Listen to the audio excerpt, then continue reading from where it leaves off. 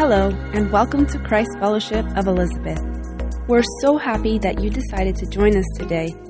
This is the teaching podcast from our Sunday worship service, recorded at the Liberty Center in Elizabeth, New Jersey. Our goal as a church is to love God, make disciples, and change the world. We hope that this message inspires you and helps to lead you deeper in your relationship with Jesus. Enjoy!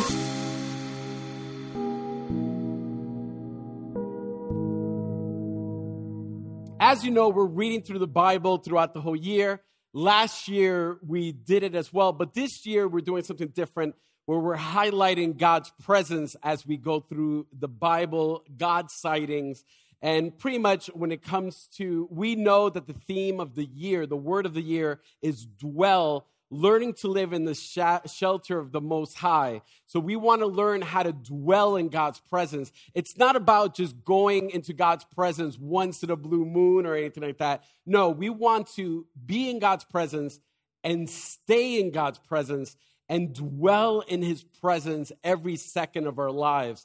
And that's the major thing. So today we're going to dive into the book of Psalms. How many of you love the book of Psalms? Without question, it is the most popular book of the Bible. There's people that don't even go to church at all. And if you pretty much just tell them about Psalm 23, they would know and have told you they've heard about Psalm 23. And if I tell you, the Lord is my shepherd, you could finish it for me. All right, ready? We're going to do this. The Lord is my shepherd. It's very common, Psalm 23 and Psalm 1. So it's a very popular book. But it's not just a popular book. It's the biggest book of the Bible. Could anyone guess how many chapters are in the book of Psalms?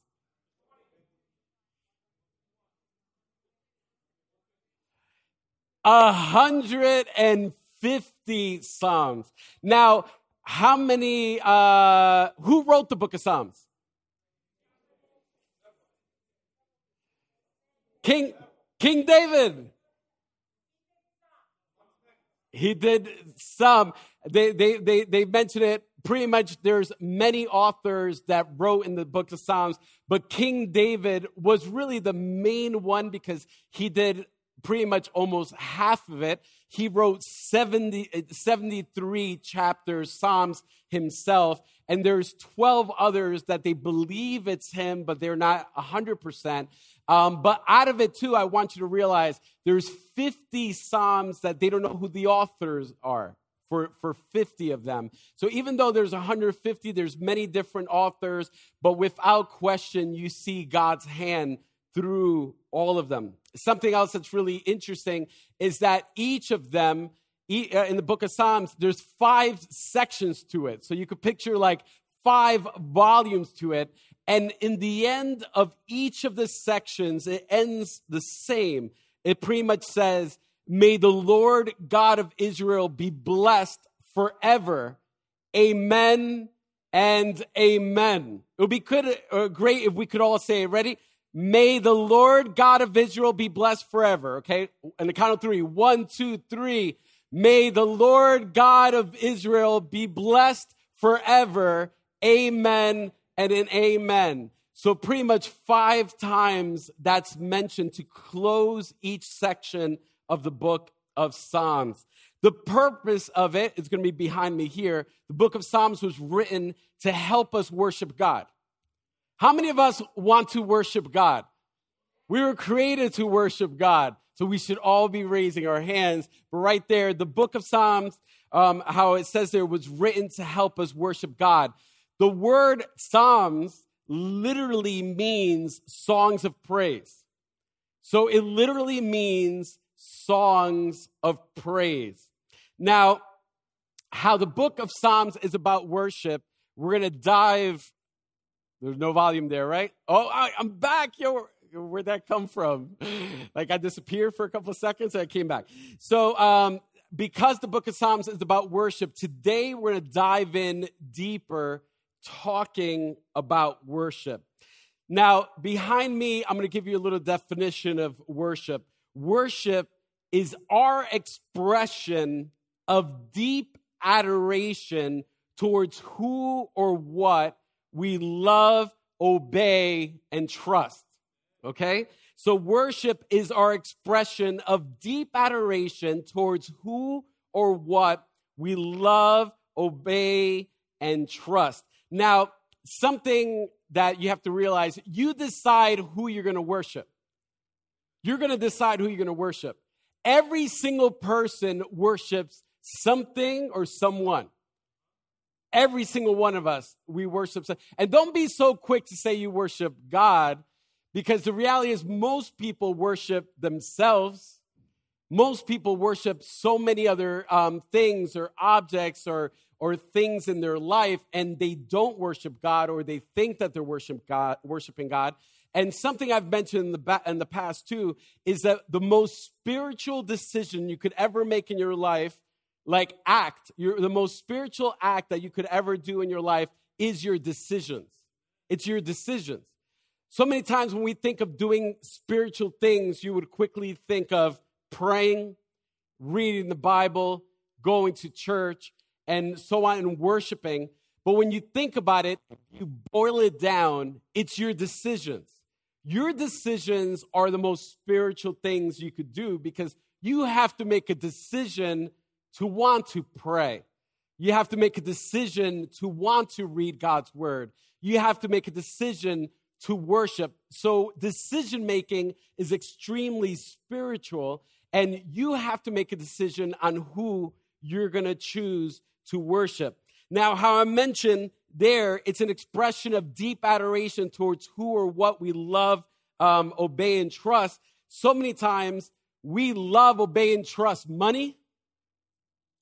We just think money rules everything. So we love, obey, and trust money. We love, obey, and trust our careers, pretty much our degrees, our job. It could be a person. It could be our parents. It could be our spouses. It could be our girlfriend or boyfriend. So many times we might love, obey, and trust so many other people or things that or like pretty much the only person that deserves that type of adoration and worship is God and God alone. God is not looking for competition for what belongs to him. You can't give God 99% of your heart and 1% to something else or someone else. 100% goes to God, 100% of your heart. And so many times we tend to divide our heart. We give God a certain part which we're comfortable in giving God, but we're not willing to give God everything he deserves and everything that he needs. In Mark chapter 12, verse 30, it says this: love the Lord your God with all of your heart. You see, it doesn't say part of your heart. It says, love the Lord your God with all of your heart, with all of your soul, with all of your mind, and with all of your strength. That's worship. That's worship. And if we have to evaluate our lives, it's like, where are we in this adoration? Do we truly love God with all of our heart? Do we truly love God with all of our soul, with all of our minds, and with all of our strength? Do we? If you have to measure how you're doing spiritually according to what Jesus commands us to do, where are you today?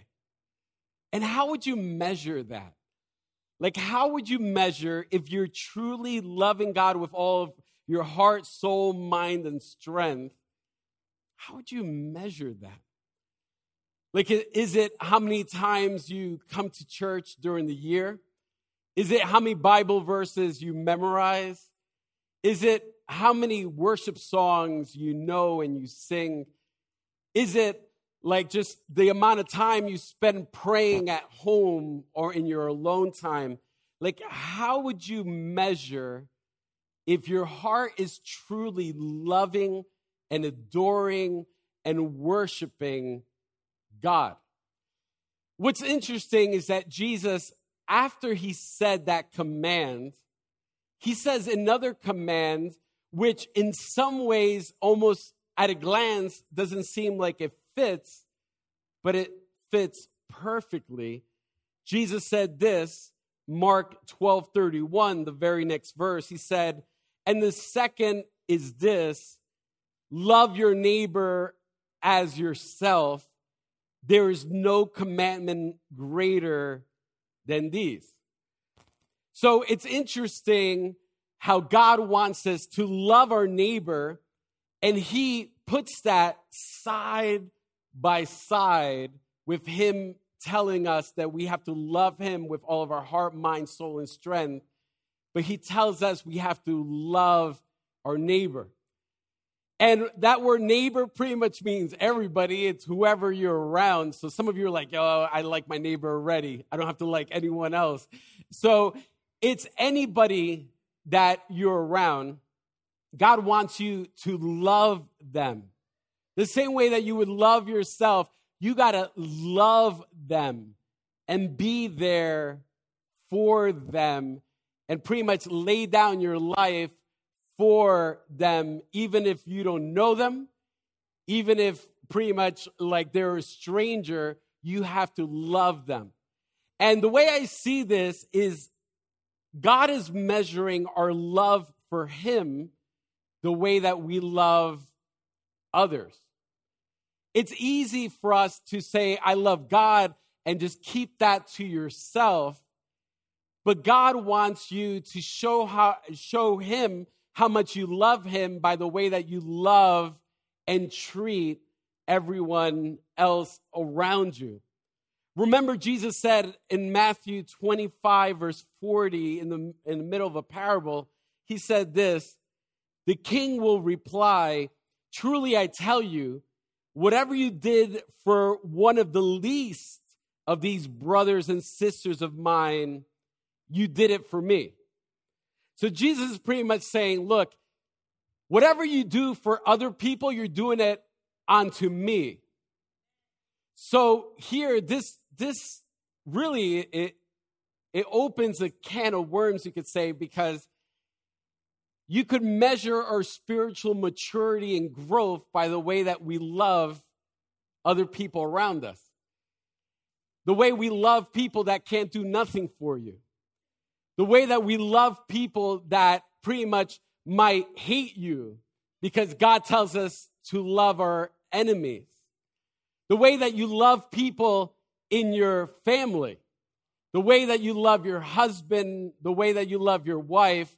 The way you love your kids. Even the way you love your suegra. That's important, you know what I mean?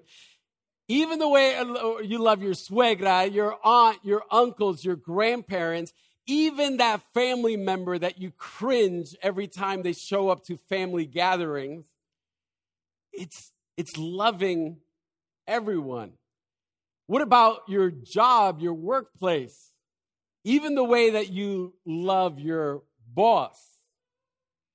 I just heard Pastor Harris say a big Jesus. I can't say the way he does it because I can't say it for nothing. But he said it pretty, you know. So the way we love our boss, our coworkers, you know, like the way we love strangers, the people that deliver you your Amazon packages, the people that deliver your food to you, your mailman, your mail lady that comes to drop off the mail.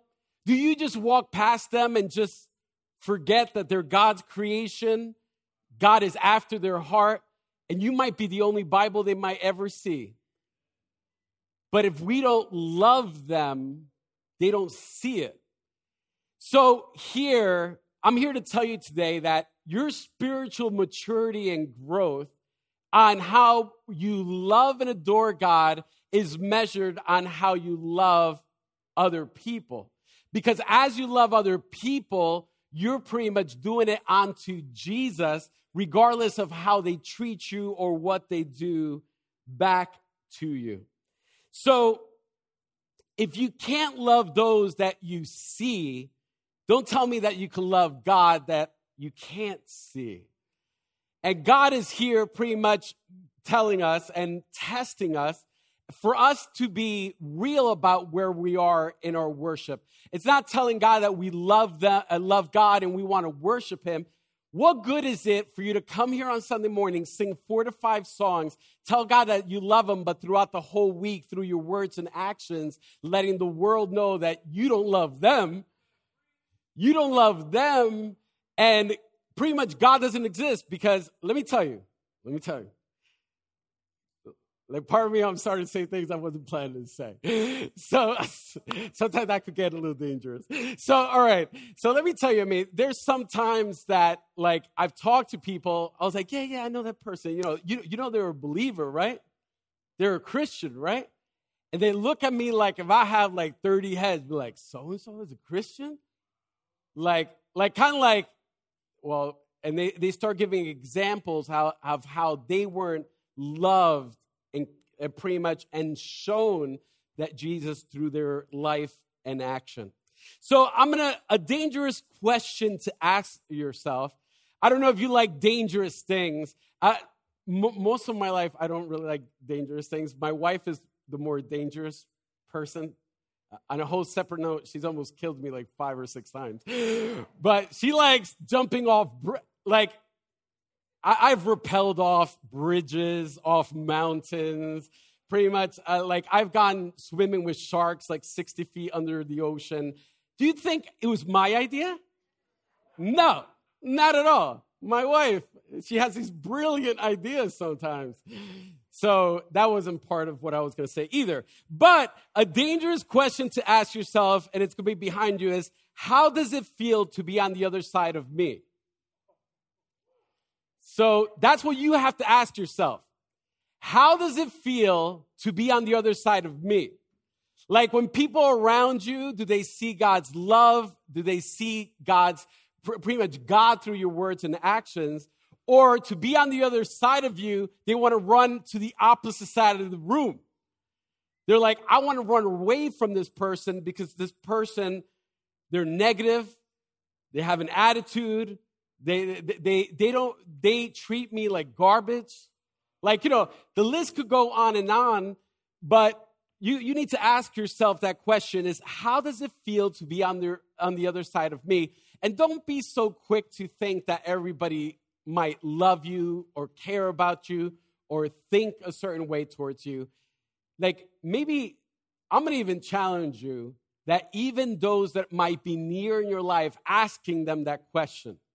Like, how does it feel to be on the other side of me? But ask those that are going to tell you the truth. Don't ask those that are just going to sugarcoat it and just tell you exactly what you want to hear. There's going to be a slide behind me. It's going to say this. If people can't see your worship to God through your words and actions in your everyday, it doesn't matter how well you sing on Sunday. See, God is looking for true worshipers. In John chapter 4, verses 23 to 24, Jesus was talking to the Samaritan woman at the well, and he says this, "Yet a time is coming, and has now come, when the true worshipers will worship the Father in the Spirit and in truth. For they are the kind of worshipers the Father seeks. God is spirit, and his worshipers must worship in the Spirit and in truth." Now, something I want to highlight there is he's talking about worshipers. He's not talking about people that don't know God. He's talking about people that know God. So this is pretty much he's talking, you could even put it like talking about, apply it to the church. And there's 3 takeaways I want you to keep in mind. Number 1, he says that God's looking pretty much for true worshipers, okay? For true, and even before I want to highlight that, number 1 is the fact that God is looking for worshipers. God is looking for worshipers. And I really believe that when a heart surrenders to God, it's almost like a radar. Be like, Elizabeth, New Jersey, right there. There are true worshipers there. So God is looking for worshipers, number 1. Number 2, he says true worshipers. So if there's true worshipers, that means they're also false worshipers. So churches and the church as a whole, I'm not talking about Christ Fellowship, I'm saying churches as a whole, there are true worshipers and false worshipers that are in, you could say, God's kingdom. And each of us, we want to be a true worshipers. And he says his worshipers must worship in the spirit and in the truth. Something that I love to do, I love to look at the opposite of things. I remember as a kid, we used to play little cheesy games. We used to play like pretty much whatever someone says, we used to say like the opposite, like to it. Whatever they say, we would just keep saying the opposite until we annoy them a lot. So it wasn't the most Christ-like thing to do. But I have to say, as a kid, we had a lot of fun doing it. But we would do the opposite of it. So this is something that looking at the opposite of things, we could dig a little deeper. So in the scripture, we saw that we have to worship God in the spirit. We're going to focus on that first. If we're not worshiping God in the spirit, that means we're worshiping God in the flesh. So here pretty much is being highlighted that there's believers, some that worship God in the spirit and some that worship God in the flesh. And we're going to do a little evaluation in this. And let me tell you, it doesn't matter if you've known God for 30 years, 40 years, 50 years, 60 years, or it doesn't matter if you've known God for today's your first day of really knowing God or understanding God. Every single one of us, we could be in danger of worshiping and adoring God in the flesh versus not being in the spirit with him. So I want to just highlight for you, get an idea. When you worship God in the flesh, it's led by what you want and like, okay? So I'll give you an example. You come into church, and instead of worshiping God first, you start saying, I don't like that song. Or, that's my favorite song. Like whatever it is, you all of a sudden, you're more focused on pretty much what's happening. To you is not an opportunity to worship God, but it's more of a performance or a concert or something that's happening that you get to sit down and be entertained by. So, and if you don't like it a certain way, or you might like it, like you need to realize that you're not worshiping God in the spirit, but that's in the flesh. Or I'll give you another example. You might come here and you're like, you know what? The seats aren't that comfortable, or it's too hot, or it's too cold. It's like I'm distracted. I'm not able to really focus on worshiping God. It's like all of a sudden you get caught up in the flesh. Or if your phone, you get a little notification. You're in the middle of worshiping the King of Kings. And your phone goes, beep. I don't know what, maybe your phone doesn't do beep. I don't even know. That might be an old flip phone from 1987 or something. I don't even know that they had phones back. Well, all right, let me stop. So it did beep or something, okay? A little beep sound. And all of a sudden, you go and you want to see what's happening. You're worshiping the King of Kings, the Lord of Lords, the Master of the universe, the pretty much supreme being over everything, and you're curious to see what the notification is on your phone. The text message, the Facebook, the Instagram, whatever it is, it doesn't matter what it is. Nothing should come before what God is to us. Another thing is also our sins. When we come before God, like you're coming before God, surrendering everything to him. You're pretty much dealing with the things that you might have within you that you know that doesn't belong, and you're surrendering it to God. So a lot of times when we're in the flesh, we don't care about stepping into God's presence with pretty much all the stuff that we've brought before him, but not to surrender, but our lifestyle that you know should pretty much, you need to ask forgiveness for before you even spend time worshiping God. You got to come to God and get things straight. And lastly, location. So many times we might worship God a different way depending on where we are. If it's like all of a sudden a Maverick City, there's these big bands and worship groups. All of a sudden there's these big concerts and stuff, and you worship God differently in those locations versus in other locations. There's an issue. Because to you, or it could be like it's your flesh. You like it when it's in a certain place, a certain way, and that's what pleases you. So that's in the flesh. Now I'm going to give you an example with being in the Spirit. In the Spirit, it doesn't matter if it's a song you like or you don't like. You're worshiping God with all of your heart, mind, and soul, with your entire being, because the song is there just to help you along. But the reality is, even if the projector was shut off, even if all the instruments, the electricity would go off, even if all the voices would stop, your voice shouldn't stop. Your worship shouldn't stop. Like, you're there to pour out your heart and worship God with every ounce of your being, regardless of what's happening. And it's not about comfort, because whether it's hot, cold, uncomfortable, whatever might be happening, you're there to worship God through the heat, through the cold, through the snow, whatever it is. You want to worship God because you know He deserves all the praise. It doesn't matter who's by you. It doesn't matter if it's your family, friend, or whatever it is. You're there to worship God. You're not there to get distracted by anything else. Because let me tell you, silence your phones. Put your phones away. You're there to worship God. And let me tell you, when you worship God, it's an act of trust as well. Like, in a sense, like all the other things that you would normally probably be concerned about, you know, it's like, hey, Daddy knows what's happening in my life. Daddy will take care of all the little details around. So you're worshiping God with everything. Also, like how I said, if there's things in your life that doesn't belong, you come before Him and you get that straight with Him, even before you start worshiping Him. And forget about location.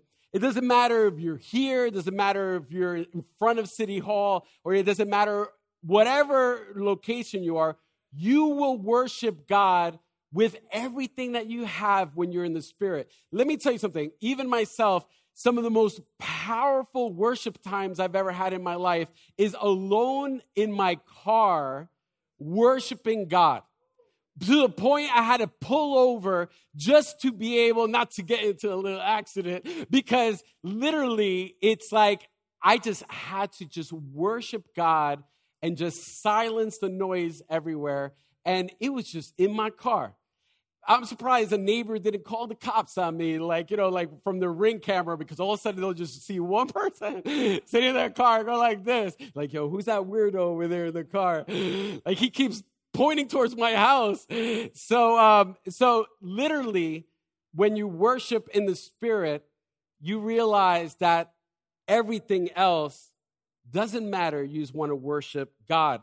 So we need to worship God in the Spirit, not in the flesh, but also in truth. In truth, it says. And what's the opposite of truth?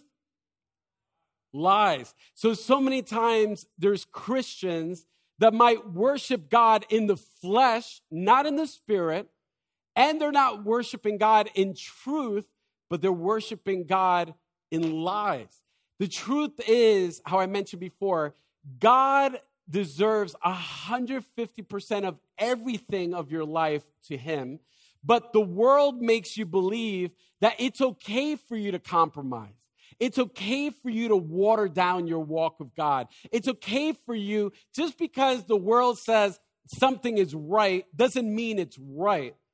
It doesn't mean that you automatically go along with it. Whatever God says is right is what's right, and what God says is wrong is what's wrong. I don't care if 99% of the world says that something is right. When God says it's wrong, the world is wrong. So don't get caught up with what the lies are pretty much that the world is doing, and pretty much in life in general, because God wants all of us, not a fraction of us. In Romans 1:25, it says this: they exchanged the truth about God for a lie, and worshiped and served created things rather than the Creator, who is forever praised. Amen. So right here it says that they exchanged the truth about God for a lie and worship and served created things rather than the Creator. So many of us, we create idols that we bow down to on a daily basis. We've all done it, myself too. In our life, we've all bowed down to idols. Now, when I say idols, it's not physical idols that you might have in your house. It's pretty much things that you put before God. Anything that you put before God becomes an idol. If I put Jen before God, Jen becomes my idol. If I put any other family member before God, that becomes my idol. If I put my job before God, that's my idol. My career before God, that becomes an idol. If I put the applause from people, that becomes an idol if I put it before God. If I put money before God, that becomes an idol. If I put what I want to do before God, I become an idol to myself. I want to pretty much bow down and obey my heart's desire rather than God's heart's desire. In Matthew 15:8, it says this.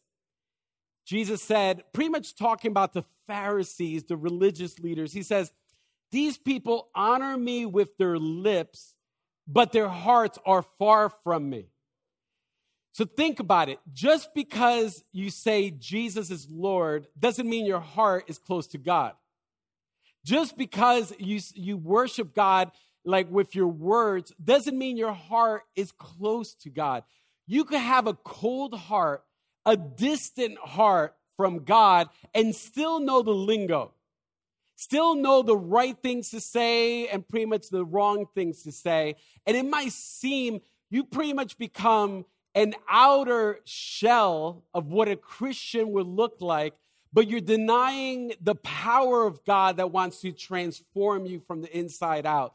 From the outside, it might look like you're the real thing, but when you dig deeper into your heart, you realize that in so many ways, and we've all been there, including myself, we might be faking the funk and going through the motions and not truly having a whole heart surrendered to God. God wants true worshipers. He doesn't want false ones. Here, how I mentioned before, it says, I gave you the definition of worship. Worship is our expression of deep adoration towards who or what we love, obey, and trust. And how I told you today we're diving into the book of Psalms. And something that we see here is God's presence. And how I mentioned before in the beginning is that the book of Psalms is there to teach us how to worship, teach us how to adore God in worship. And worship is so much more than a song. Worship is your life. It's your life. It's your words and actions. And remember how Jesus said right afterwards how you love other people. Do other people truly see your worship to God through your words and actions? Because that's the measure Jesus used right after he mentioned the greatest command there. And then here, what we're going to do now, I want to dive into a couple verses from the book of Psalms. And we're just going to go back to back with these verses because I want you to see the deep passion and thirst that the author is trying to write and express of what they feel towards God. We need to be thirsty for God's presence above everything else in our entire life. To the point, we need God's presence more than our next breath. We need the Holy Spirit to be in our life more than anything else in our entire life. We can't go one day, one moment without thinking about God or wanting him in our life. If I go through my day and I don't even have communion with God or talk to him or surrender to him or talk to the Holy Spirit and worship him through my words and actions, and if I think I could go through the day without doing that, there's something wrong with my life. It's a red flag. It's a red flag if I think I could go through life without God's presence. If I could go through life without God's guidance. If I could go through life without God's strength. If I could go through life without God's intervention. If I could go through life without God doing his thing. There's something wrong. In Psalm 42, verses 1 through 2, it says this: as the deer pants for streams of water, so my soul pants for you, my God. My soul thirsts for God, for the living God. When can I go and meet with God? In Psalm 63, verses 1 to 3, it says this: you, God, are my God. Earnestly I seek you. I thirst for you. My whole being longs for you in a dry, parched land where there is no water. I have seen you in the sanctuary and beheld your power and your glory. Because your love is better than life, my lips will glorify you. In Psalm 84, verses 1 through 2, it says, how lovely is your dwelling place, Lord Almighty. My soul yearns.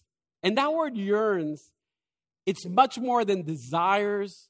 It's much more than wants.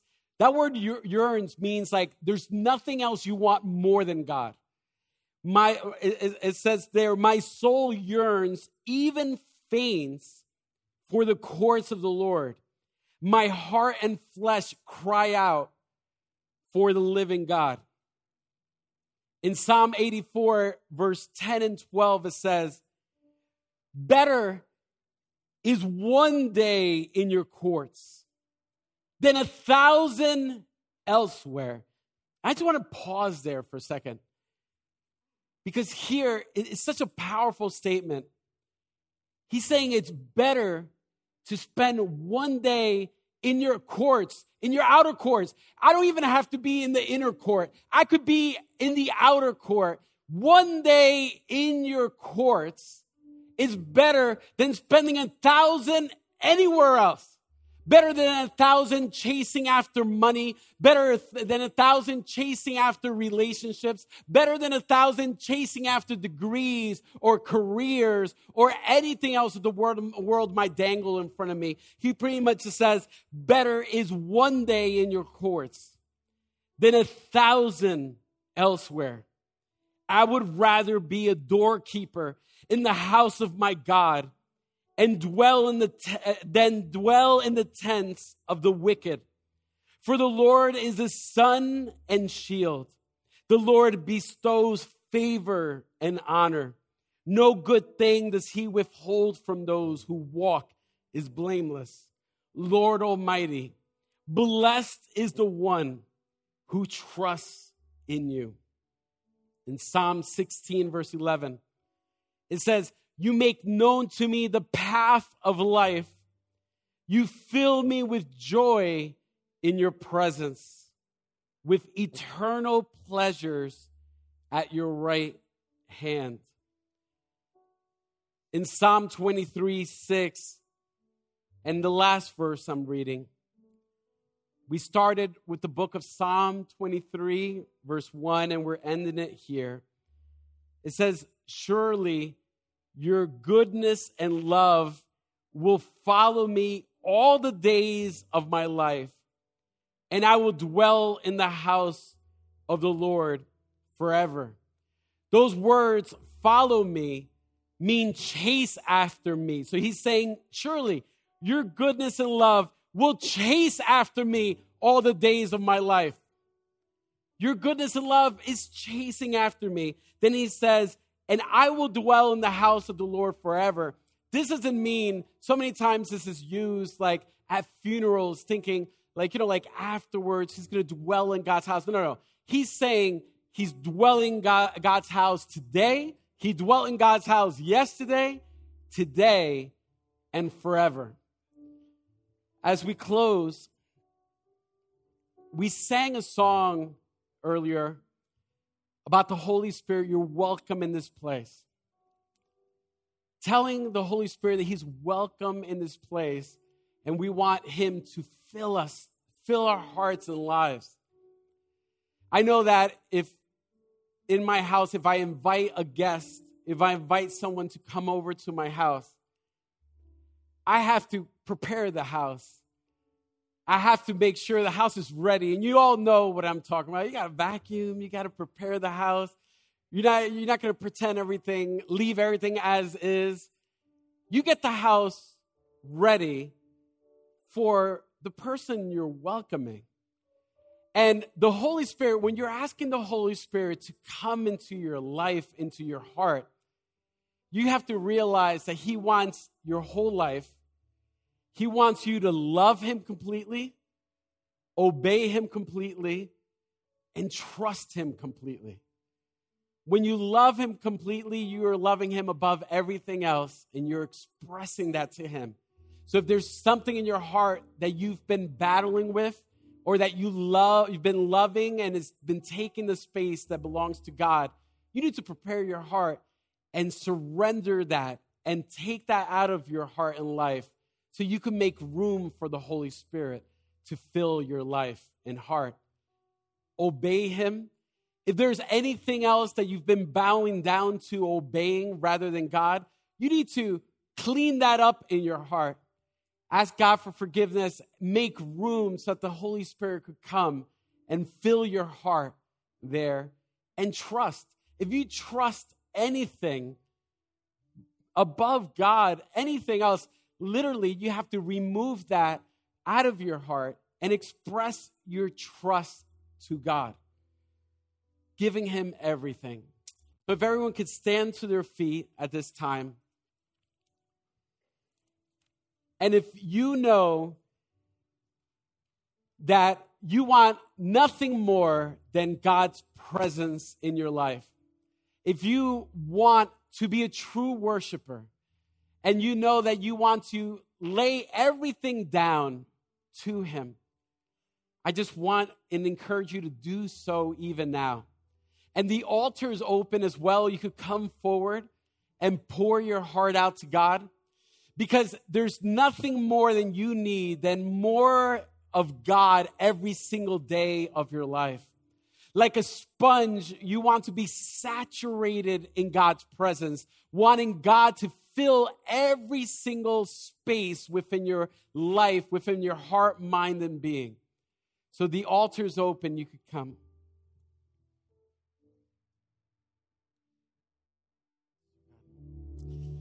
Holy Spirit, we surrender everything to you. We give you our heart, mind, and soul. We give you permission to knock down everything that has to be knocked down, to destroy anything that has to be destroyed, anything that has to be deconstructed, God. God, we just ask you, God, to have your way. This is your home, our life, God. You move around the furniture of our life the way you want it, God. This is your home, and we surrender everything. We want more of your presence. We want you to flood our lives with your presence, God. God, forgive us, God, for chasing after so many other things except your presence, God. It's better to be in your presence for one day than 1,000 elsewhere, God. It's better to be in your presence than anything else the world could offer to us. God, transform us, God. Make us more like you, God. Help us love and worship you, God, with all of our heart, mind, and soul, and be true worshipers, God. But also help us love one another, God. Help us love our family. Help us love our spouses. Help us love our children. Help us love our parents. Help us love our enemies. Help us love the strangers. Help us love our coworkers. Help us love everyone that's around us, God. Because as we love them, God, we're loving you, God. And worship is words and actions, so much more than just a song. In Jesus' name, we give you everything. And everyone said, amen and amen.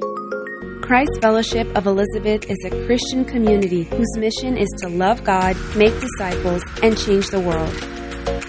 You can learn all about us by visiting cfofelizabeth.com. We meet each Sunday at 10:30 a.m. at the Liberty Center in Elizabeth, as well as at various times throughout the week.